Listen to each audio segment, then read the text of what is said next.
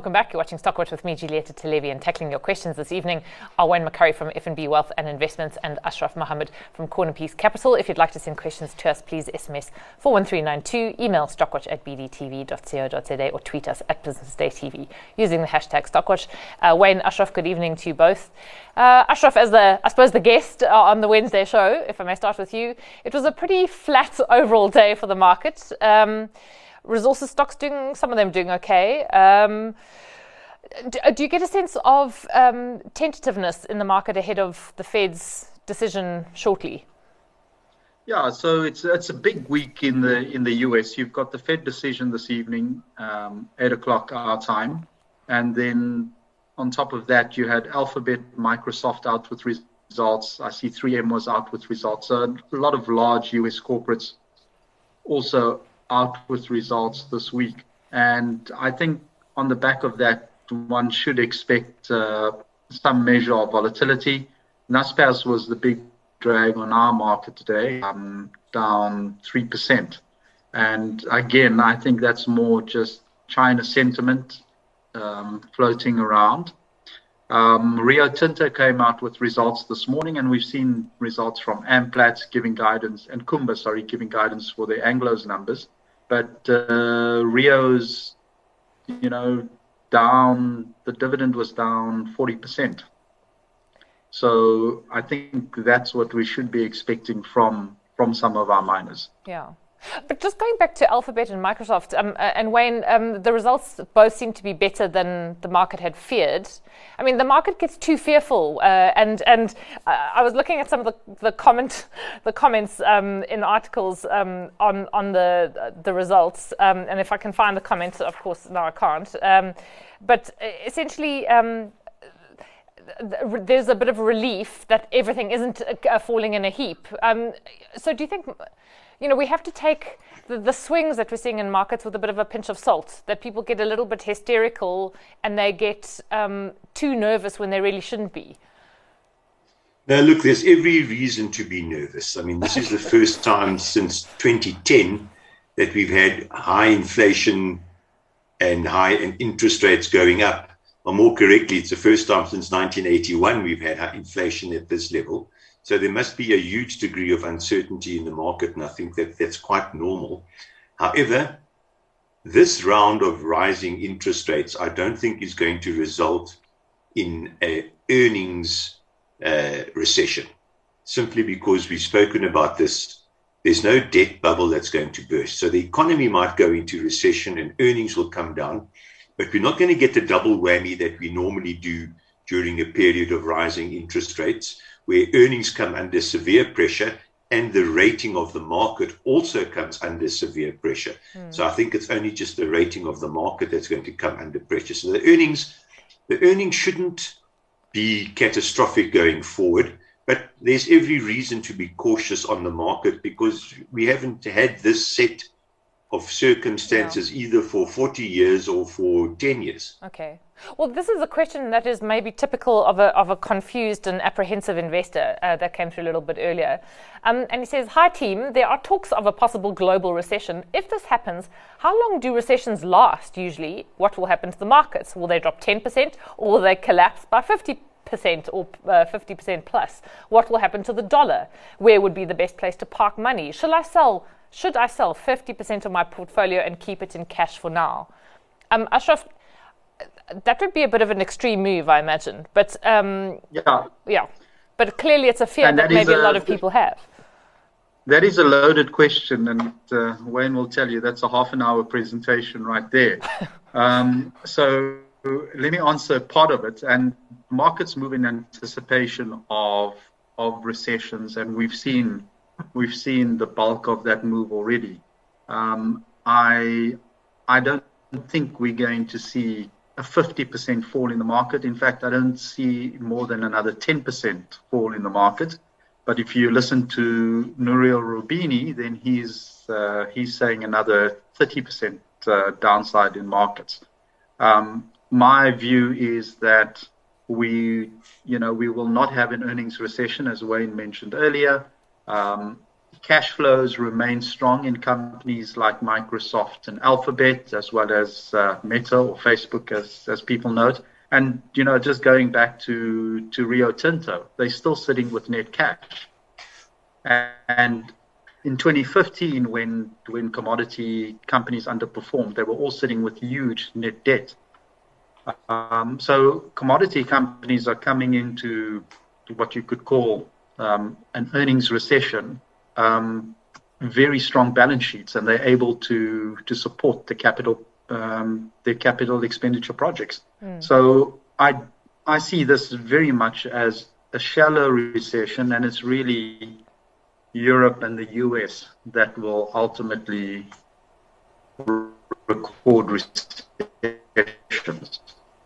Okay. Sort of lost you right at the end there, but Wayne, on the question of selling off 50% of your portfolio, what would you say to someone who has that question in mind? Look, first of all, I agree with Ashraf in all respects about the market and about the economy. It's exactly my view. Look, it's always difficult to get your timing right on the market. Every now and again, the market does give you some indication, warning signals, but it's too late to sell now. I mean, I certainly wouldn't be selling. And I think we've got to, you can identify broad tops of market. You might identify it 2 years and 20% before it actually hits the top. But, these periods of excessive market valuations do occur every now and again. And of course, it's easy to see it with hindsight, but it again comes back to human psychology. The day when bad news peaks is the day before the market stops falling and turns up. So you feel absolutely at your most depressed and you want to sell everything you've got, let alone 50% of your portfolio, because you're surrounded by bad news. I mean, don't expect to hear good news anywhere, because there is only bad news. That's why the market's That's why the market's falling. That's why we're anticipating a recession. That's why people are worried about earnings. That's why the market is down 3, 4, 5% on certain days. Don't get too caught up in the emotions, either positive or negative. And obviously at the moment, it's just negative emotions. You must be very cautious. I wouldn't sell 50%. As I said, I think it's too late to sell already. Yeah, and also the question is, I suppose the other question would be, well, what would you sell? If you're saying it's too late to sell, are there still some shares that maybe, would that be a blanket, irrespective of the industry that the share is in? Yeah, look, you wouldn't sell your consumer staples, you wouldn't sell your utilities, you wouldn't sell your retailers, you wouldn't sell your banks. But highly cyclical shares and expensive shares you may sell. So maybe, if you want to sell possibly some mining shares, although I think the longer term outlook for mining is extremely good because they've spent no capital expenditure. And as Ashraf said, the balance sheets are in exceptionally good condition, but I still see some downside there. And then sell the expensive shares. Maybe there's more downside in the FANGs. Maybe there's more downside in IT. Maybe there's more downside in pharmaceuticals. But we are getting very close to the bottom. Yeah. If quite honestly, we may have even seen the bottom already. I still think there's 10% to go. Yeah. But we may have already seen the bottom. And certainly, if I was faced with a decision today to say, you have to decide today, it's the only opportunity you got. Do you buy shares, yes or no? You're not going to get another opportunity to buy shares for the next 3 years. I would actually buy. Yeah, okay. Ashraf, I don't know if you want a last word there or if I should move on to a different question. No, I think we can move on. Okay. So. Well, now there's a question on buying. So what are the pros and cons of buying bond unit trusts versus retail bonds? We had a similar question a little bit, to some extent last week. And when would it be favorable to buy these bond unit trusts? Your thoughts? Now's as good a time as any. I think that foreigners have largely sold out in terms of their holdings. I've seen regular foreign sales of South African bonds, and the yields on the 10-year bond is very attractive. So now I think would be a good time to go and buy SA bonds, and you'll be collecting a very nice interest. Okay, but would you buy every 6 months. Would you rather buy a bond unit trust? So, you have a spread of bonds in the unit trust, or would you rather buy an RSA retail savings bond, which is a very sort of simple instrument? Yeah, I'd rather buy the bond unit trust because to me, there's more capital upside over the next 12 to 24 months. Okay. I mean, Wayne, your stock pick last week was the 10-year bond. Yeah. So presumably you would concur with Ashraf that you would rather buy that or a bond unit trust, which is kind of how a retail investor can access it, rather than an RSA retail savings bond. Look, to be honest, I've never bought an RSA retail savings bonds, and I don't know how that market works. But I do know unit trusts, you can get in, you can get out. There's liquidity, they're properly regulated. So I would just go with the unit trust. Yeah. I suppose this is the problem with the RSA retail savings bonds. You're locked in for a certain period. So you are there, you've got a term, you've got 2 years, 3 years, or 5 years. Yeah. And then you have an interest rate that is obviously better in the 5-year bond. Okay. Very quick question before the break. On Omnia, it was one of the shares that came off very heavily today. I wasn't sure if it had gone ex-dividend, which may explain some of the fall, but it just... Ex-div. Okay. Please ask the panel if Omnia looks like a buy after today's 12% drop at 64 Rand, having traded as high as 83 a month ago or so. Ashraf? I think that Omnia is one of those that has benefited from higher mining prices, increasing mining activity in South Africa, and as well as improved agricultural activity in the countries. So I don't really see it as a buy at these levels, but any further weakness, I'd definitely pick it up. Wayne, how about you? Yeah, look, Omnia went down 8.75 Rand, of which 8 Rand was dividends. So they paid a 2.75 ordinary dividend and a 5.25 special dividend. So there's it fell 75% effectively today for existing shareholders. I quite like Omnia longer term. Yeah, I would also buy it. Can I just ask, AECI also came out with results. So similar sort of industries to some extent, Yes. Fertilizer, chemicals, explosive. They were record numbers, but the share came off. And I was wondering if it's because, why was that? Was it because it's got a much higher debt and that's got to do with sort of stockpiles and a bit of cash flow management? Any particular reason why the market didn't respond at all, and actually hasn't done so over the last 6 months to AECI? Well, look at it. I mean, certainly the results were good, as you said, but they've increased their debt enormously. It's gone up from 22% to 44% odd, if I remember correctly. And I think the market will be a little concerned about that. I mean, the debt levels in itself isn't that high. It's just the percentage increase. But the market is wary at the moment. And I mean, I know the retailers came up with fantastic results and they were rewarded handsomely in the share prices. But, retailers are a lot less cyclical than a company like AECI. And if there's talk of recession, maybe the market won't actually reward it right now. Yeah. Okay. So I'm going to move on to Merafi. In fact, 2 questions, interestingly. Sometimes you get clusters of questions around particular shares.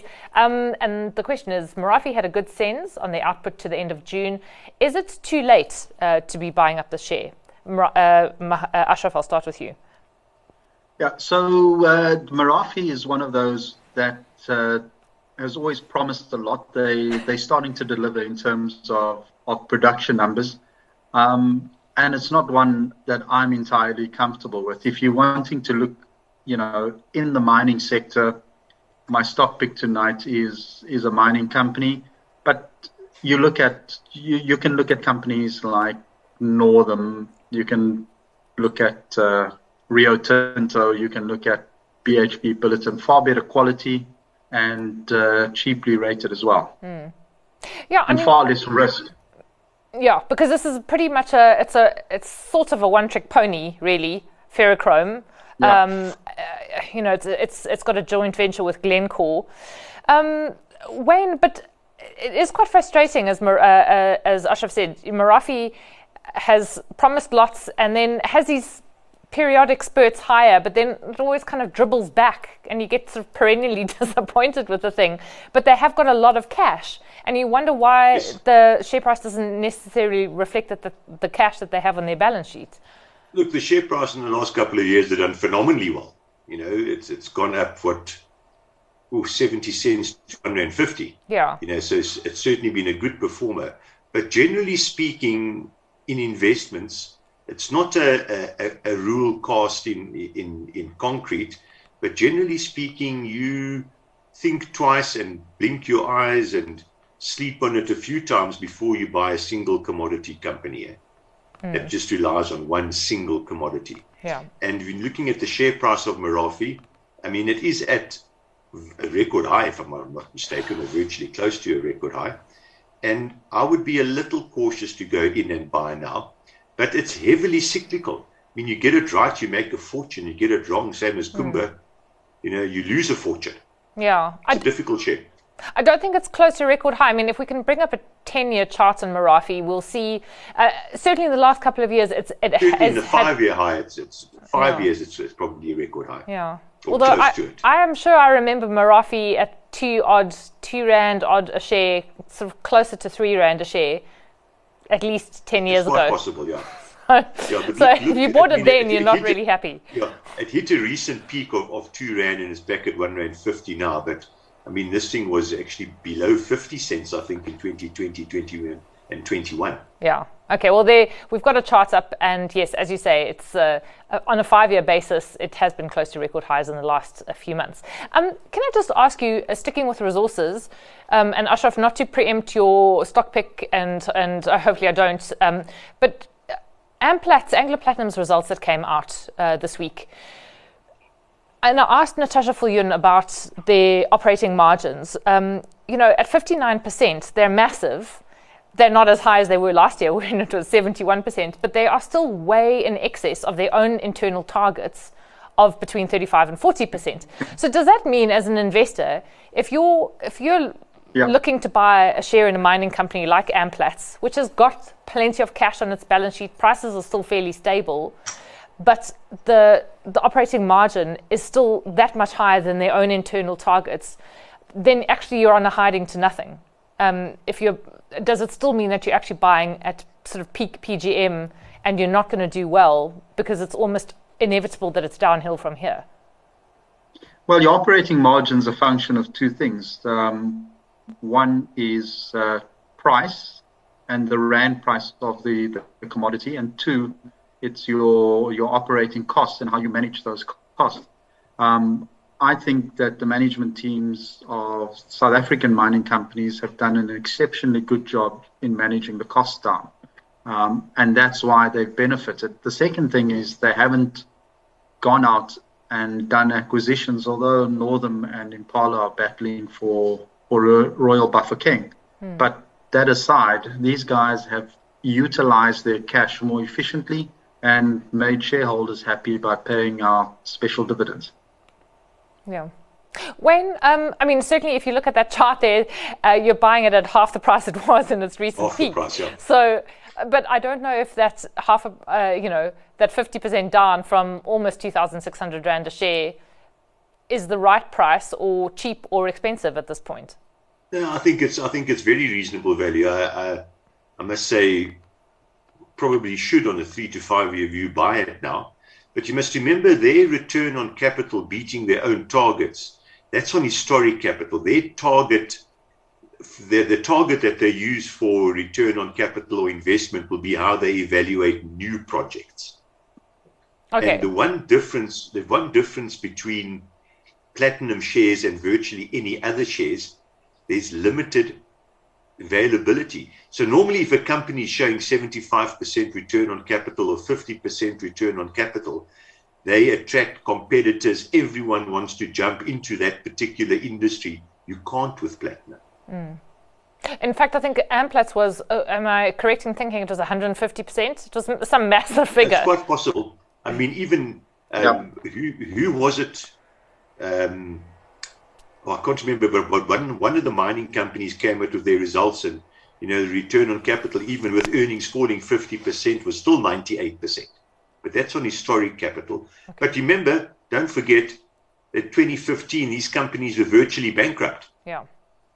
Yeah, it is still an astonishing swing. So, if you're new to the markets, go back 10 years and look and see what's happened to these companies, and that totally illustrates cyclicality, I guess. I wanted to ask about Afromat. Ashraf, they came out with an announcement today that they're going to raise some equity capital, roughly 5% of their market cap. The market cap's about 8 billion, so that's, 400 million rand? Do you think that's a good move? Yeah. I can't recall Afromat issuing equity capital, or perhaps I've just forgotten, but this seems a first for them. Julieta, it's not one that I follow, but if they, as Wayne mentioned earlier, if they can get better returns on their capital, and therefore, the issue price of the shares, and the capital they invest into projects, if they can get a better return on that, then no issues from my side in terms of them raising more capital. Some companies do it by dividend reinvestment programs. You see that on a lot of the REITs, because management feel they can hold on to the cash, purchase additional assets, and give investors a better longer-term return. Okay. Wayne, I don't know if you followed this one. They're known as savvy capital allocators, so would you say you would back them? Look, the 5% of the market cap as a rights issue is not that massive. I mean, the company's shares is trading more or less at a high, so to issue at this stage is not the worst thing to do, and it's still at a fairly decent price earnings ratio. So certainly if I was a shareholder here, and I wish I was because it's actually done very well, I would certainly take up the rights. I don't think this rights issue is going to be a major problem. Okay. And it certainly is for expansionary projects that they've sketched out in the SENS announcement today. There's a question on Sasol. What is a good entry point for Sasol? Wayne, just sticking with you for the time being. Yeah. Look, it's very difficult to say on what an entry point is, but I think the oil price in the next year, 2 years, whatever, I don't know the time scale, is going to be 70 or 80. Somewhere it's going to be significantly lower. So, the Sasol entry point might be well below where the current price is trading. Because you must remember, I know there were technicalities involved and there were all sorts of funny things happening in the world oil price. But within living memory, literally 2 years ago, this was a 20 Rand share. Mm. So I suppose if it falls, if they want a number, if it falls to 250 Rand, go and buy it. Ashraf, what are the odds of that happening in your view? It's a function of the oil price and how much longer the war goes on. Speaking to commodities traders in Asia last week, they were telling me that they're expecting a very, very cold winter, and they're saying above $120 for oil. So again, it depends on how the war in the Ukraine goes and how much more oil they can get out of OPEC Plus. Okay. All right. So I think maybe the answer to the entry price question is anyone's guess at this point. Yes. We'll get into your stock picks this evening then. Ashraf, if I may stay with you, you hinted at a mining company. Which one is it? Yeah. So the one that's popular amongst the stock pickers on this show is Sibanye. It's on 3.6 PE. I did some work on it last week, and given its its strong pay down of its debt over the past 2 years, I can see them comfortably paying a dividend equivalent to a 10% yield for the coming 12 months.